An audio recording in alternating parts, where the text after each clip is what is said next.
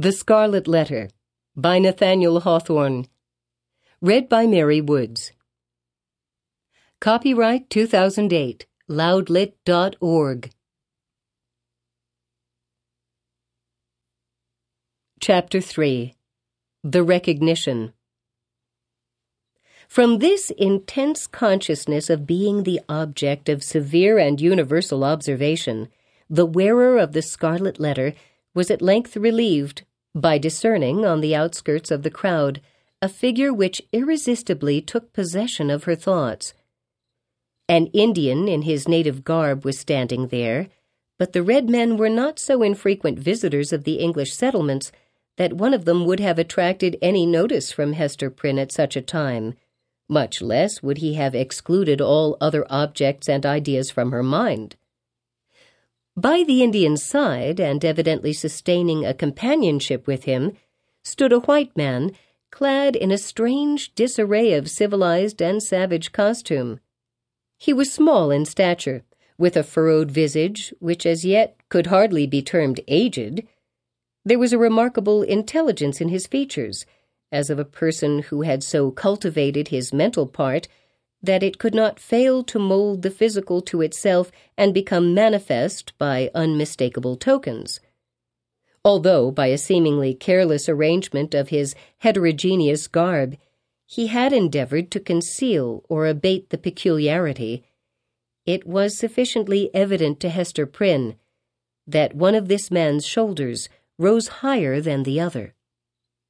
Again, at the first instant of perceiving that thin visage and the slight deformity of the figure, she pressed her infant to her bosom with so convulsive a force that the poor babe uttered another cry of pain. But the mother did not seem to hear it. At his arrival in the marketplace, and some time before she saw him, the stranger had bent his eyes on Hester Prynne. It was carelessly at first, like a man chiefly accustomed to look inward, and to whom external matters are of little value and import unless they bear relation to something within his mind. Very soon, however, his look became keen and penetrative. A writhing horror twisted itself across his features, like a snake gliding swiftly over them and making one little pause, with all its wreathed intervolutions in open sight. His face darkened with some powerful emotion, which, nevertheless, he so instantaneously controlled by an effort of his will that, save at a single moment, its expression might have passed for calmness. After a brief space, the convulsion grew almost imperceptible, and finally subsided into the depths of his nature. When he found the eyes of Hester Prynne fastened on his own, and saw that she appeared to recognize him, he slowly and calmly raised his finger, made a gesture with it in the air, and laid it on his lips. Then, touching the shoulder of a townsman who stood near to him, he addressed him in a formal and courteous manner. "I pray you, good sir," said he, "who is this woman, and wherefore is she here set up to public shame?" "You must needs be a stranger in this region, friend," answered the townsman, looking curiously at the questioner and his savage companion. "Else you would surely have heard of Mistress Hester Prynne and her evil doings. She hath raised a great scandal, I promise you, in godly Master Dimmesdale's church." "You say truly," replied the other. "I am a stranger, and have been a wanderer, sorely against my will. I have met with grievous mishaps by sea and land, and have been long held in bonds among the heathen folk to the southward, and am now brought hither by this Indian to be redeemed out of my captivity. Will it please you, therefore, to tell me of Hester Prynne's, have I her name rightly, of this woman's offences, and what has brought her to yonder scaffold?" "Truly, friend, and methinks it must gladden your heart after your troubles and sojourn in the wilderness," said the townsman, "to find yourself at length in a land where iniquity is searched out and punished in the sight of rulers and people, as here in our godly New England. Yonder woman, sir, you must know, was the wife of a certain learned man, English by birth, but who had long ago dwelt in Amsterdam, whence some good time agone he was minded to cross over and cast in his lot with us of the Massachusetts. To this purpose he sent his wife before him, remaining himself to look after some necessary affairs. Marry, good sir, in some 2 years or less that the woman has been a dweller here in Boston, no tidings have come of this learned gentleman, Master Prynne, and his young wife, look you, being left to her own misguidance. Aha, I conceive you, said the stranger with a bitter smile. So learned a man as you speak of should have learned this too in his books. And who, by your favour, sir, may be the father of yonder babe? It is some 3 or 4 months old, I should judge, which Mistress Prynne is holding in her arms. Of a truth, friend, that matter remaineth a riddle, and the Daniel who shall expound it is yet a-wanting, answered the townsman. Madam Hester absolutely refuseth to speak, and the magistrates have laid their heads together in vain. Peradventure the guilty one stands looking on at this sad spectacle, unknown of man, and forgetting that God sees him. The learned man, observed the stranger with another smile, should come himself to look into the mystery. It behoves him well if he be still in life, responded the townsman. Now, good sir, our Massachusetts magistracy, bethinking themselves that this woman is youthful and fair, and doubtless was strongly tempted to her fall, and at that, moreover, as is most likely, her husband may be at the bottom of the sea, they have not been bold to put in force the extremity of our righteous law against her.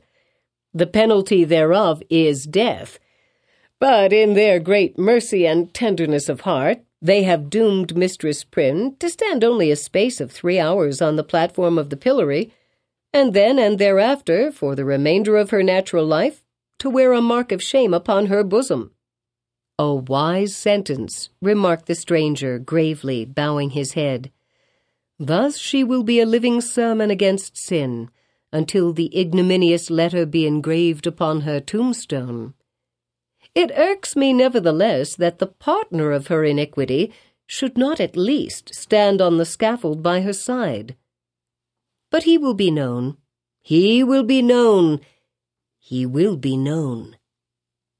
He bowed courteously to the communicative townsman, and whispering a few words to his Indian attendant, they both made their way through the crowd.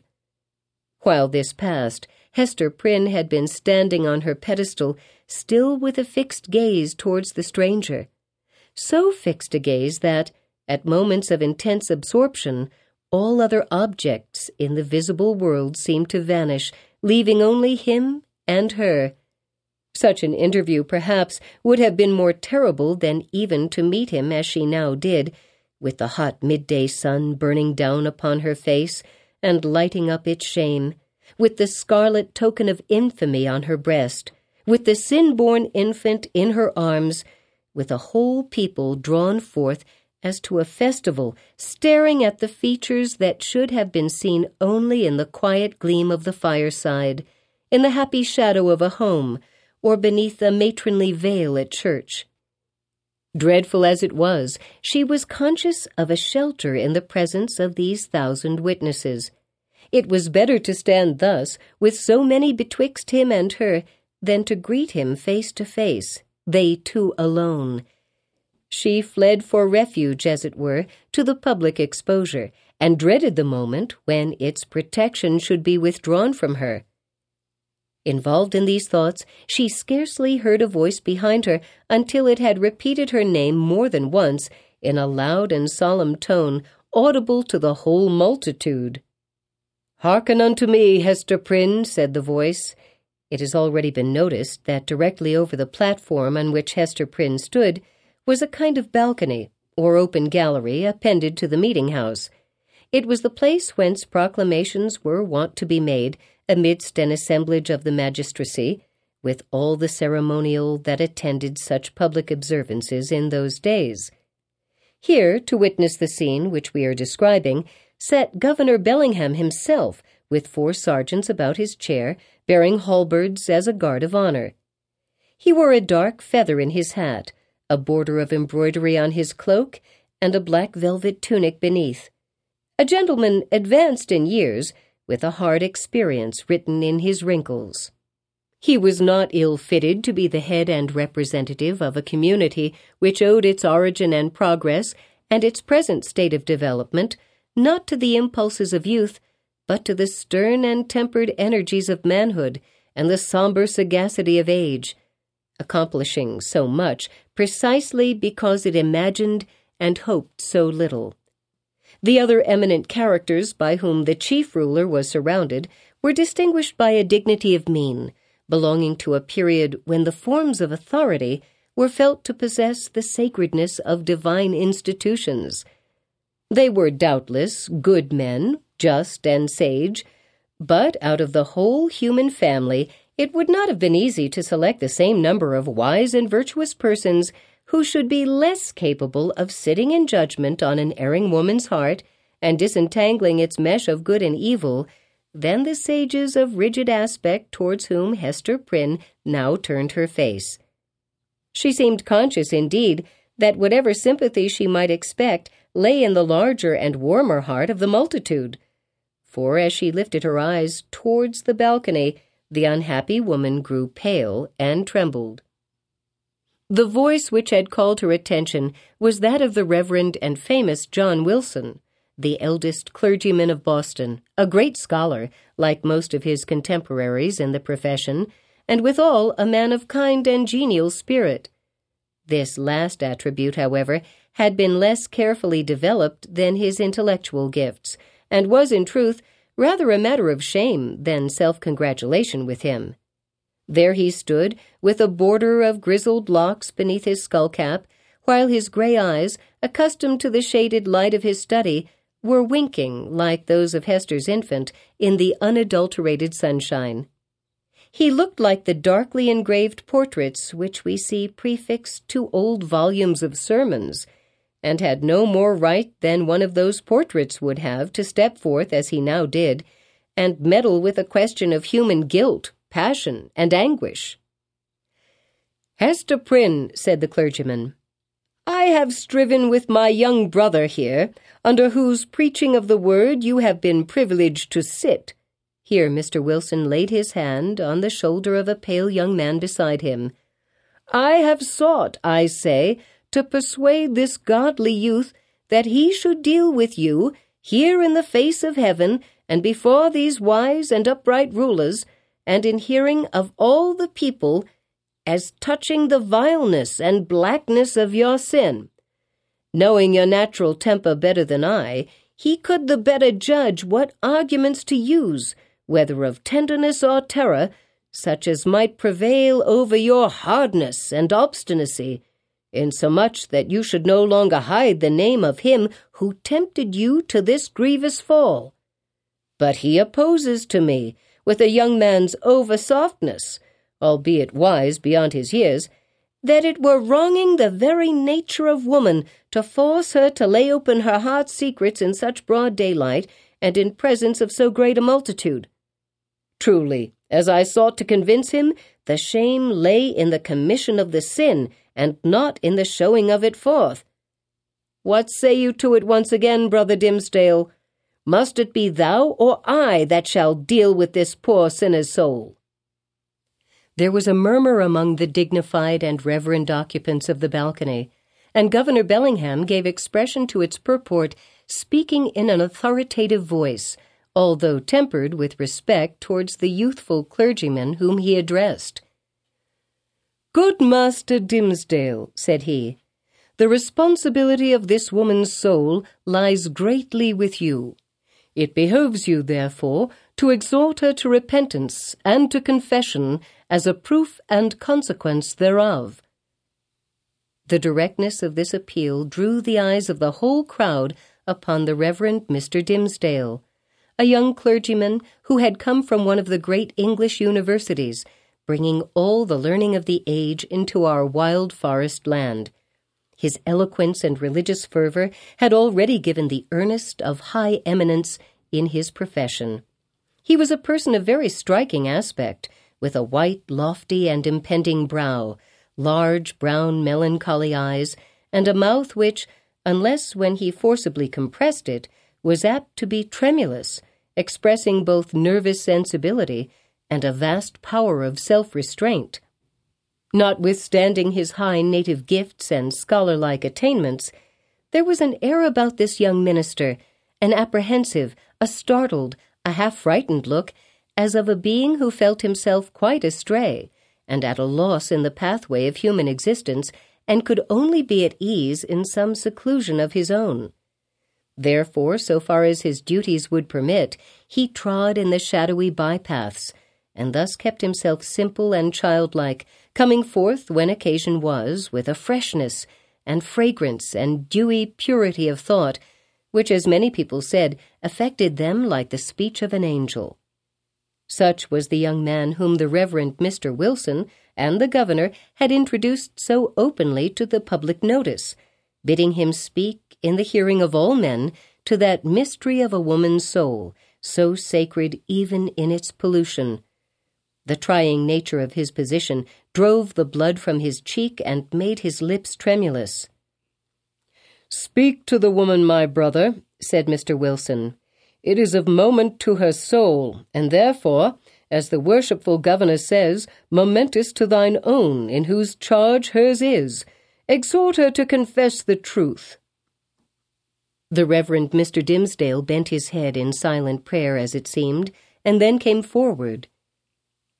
"Hester Prynne," said he, leaning over the balcony and looking down steadfastly into her eyes, "thou hearest what this good man says, and seest the accountability under which I labour.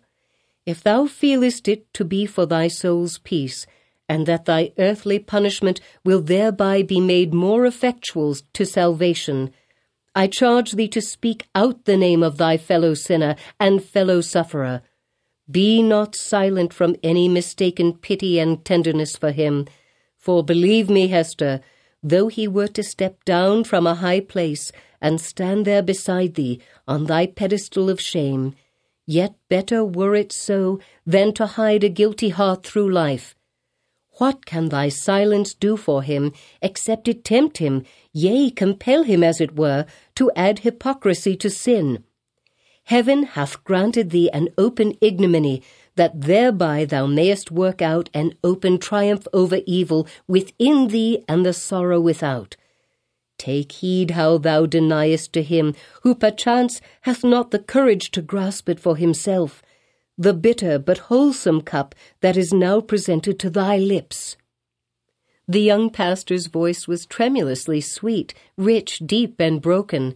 The feeling that it so evidently manifested, rather than the direct purport of the words, caused it to vibrate within all hearts, and brought the listeners into one accord of sympathy.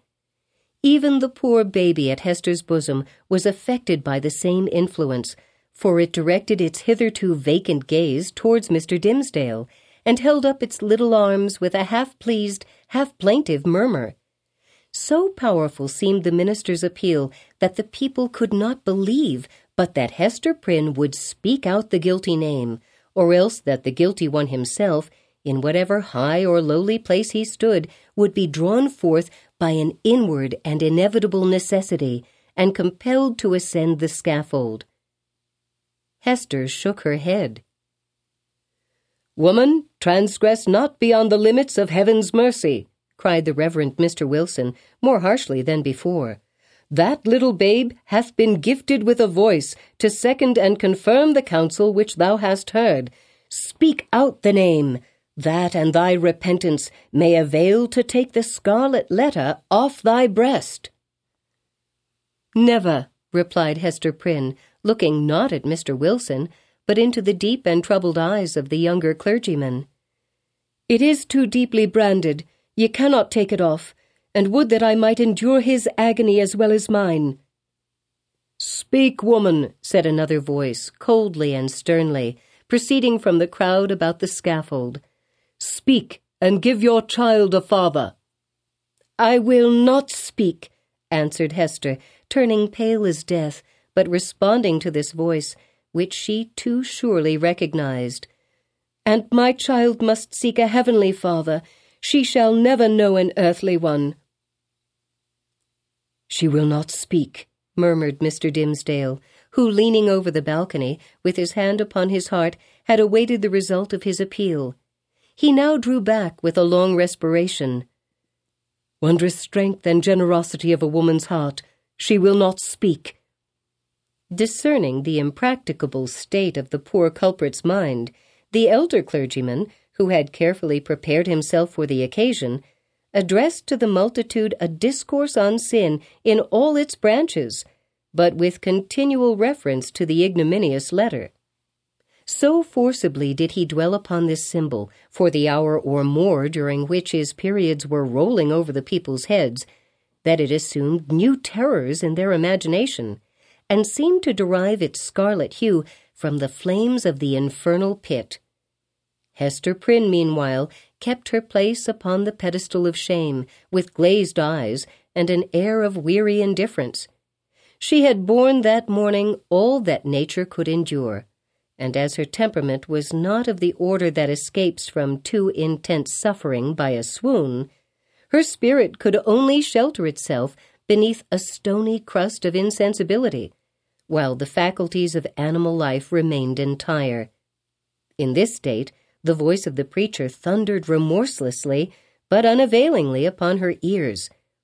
The infant, during the latter portion of her ordeal, pierced the air with its wailings and screams. She strove to hush it mechanically, but seemed scarcely to sympathize with its trouble. With the same hard demeanor, she was led back to prison and vanished from the public gaze within its iron-clamped portal. It was whispered by those who peered after her that the scarlet letter threw a lurid gleam along the dark passageway of the interior.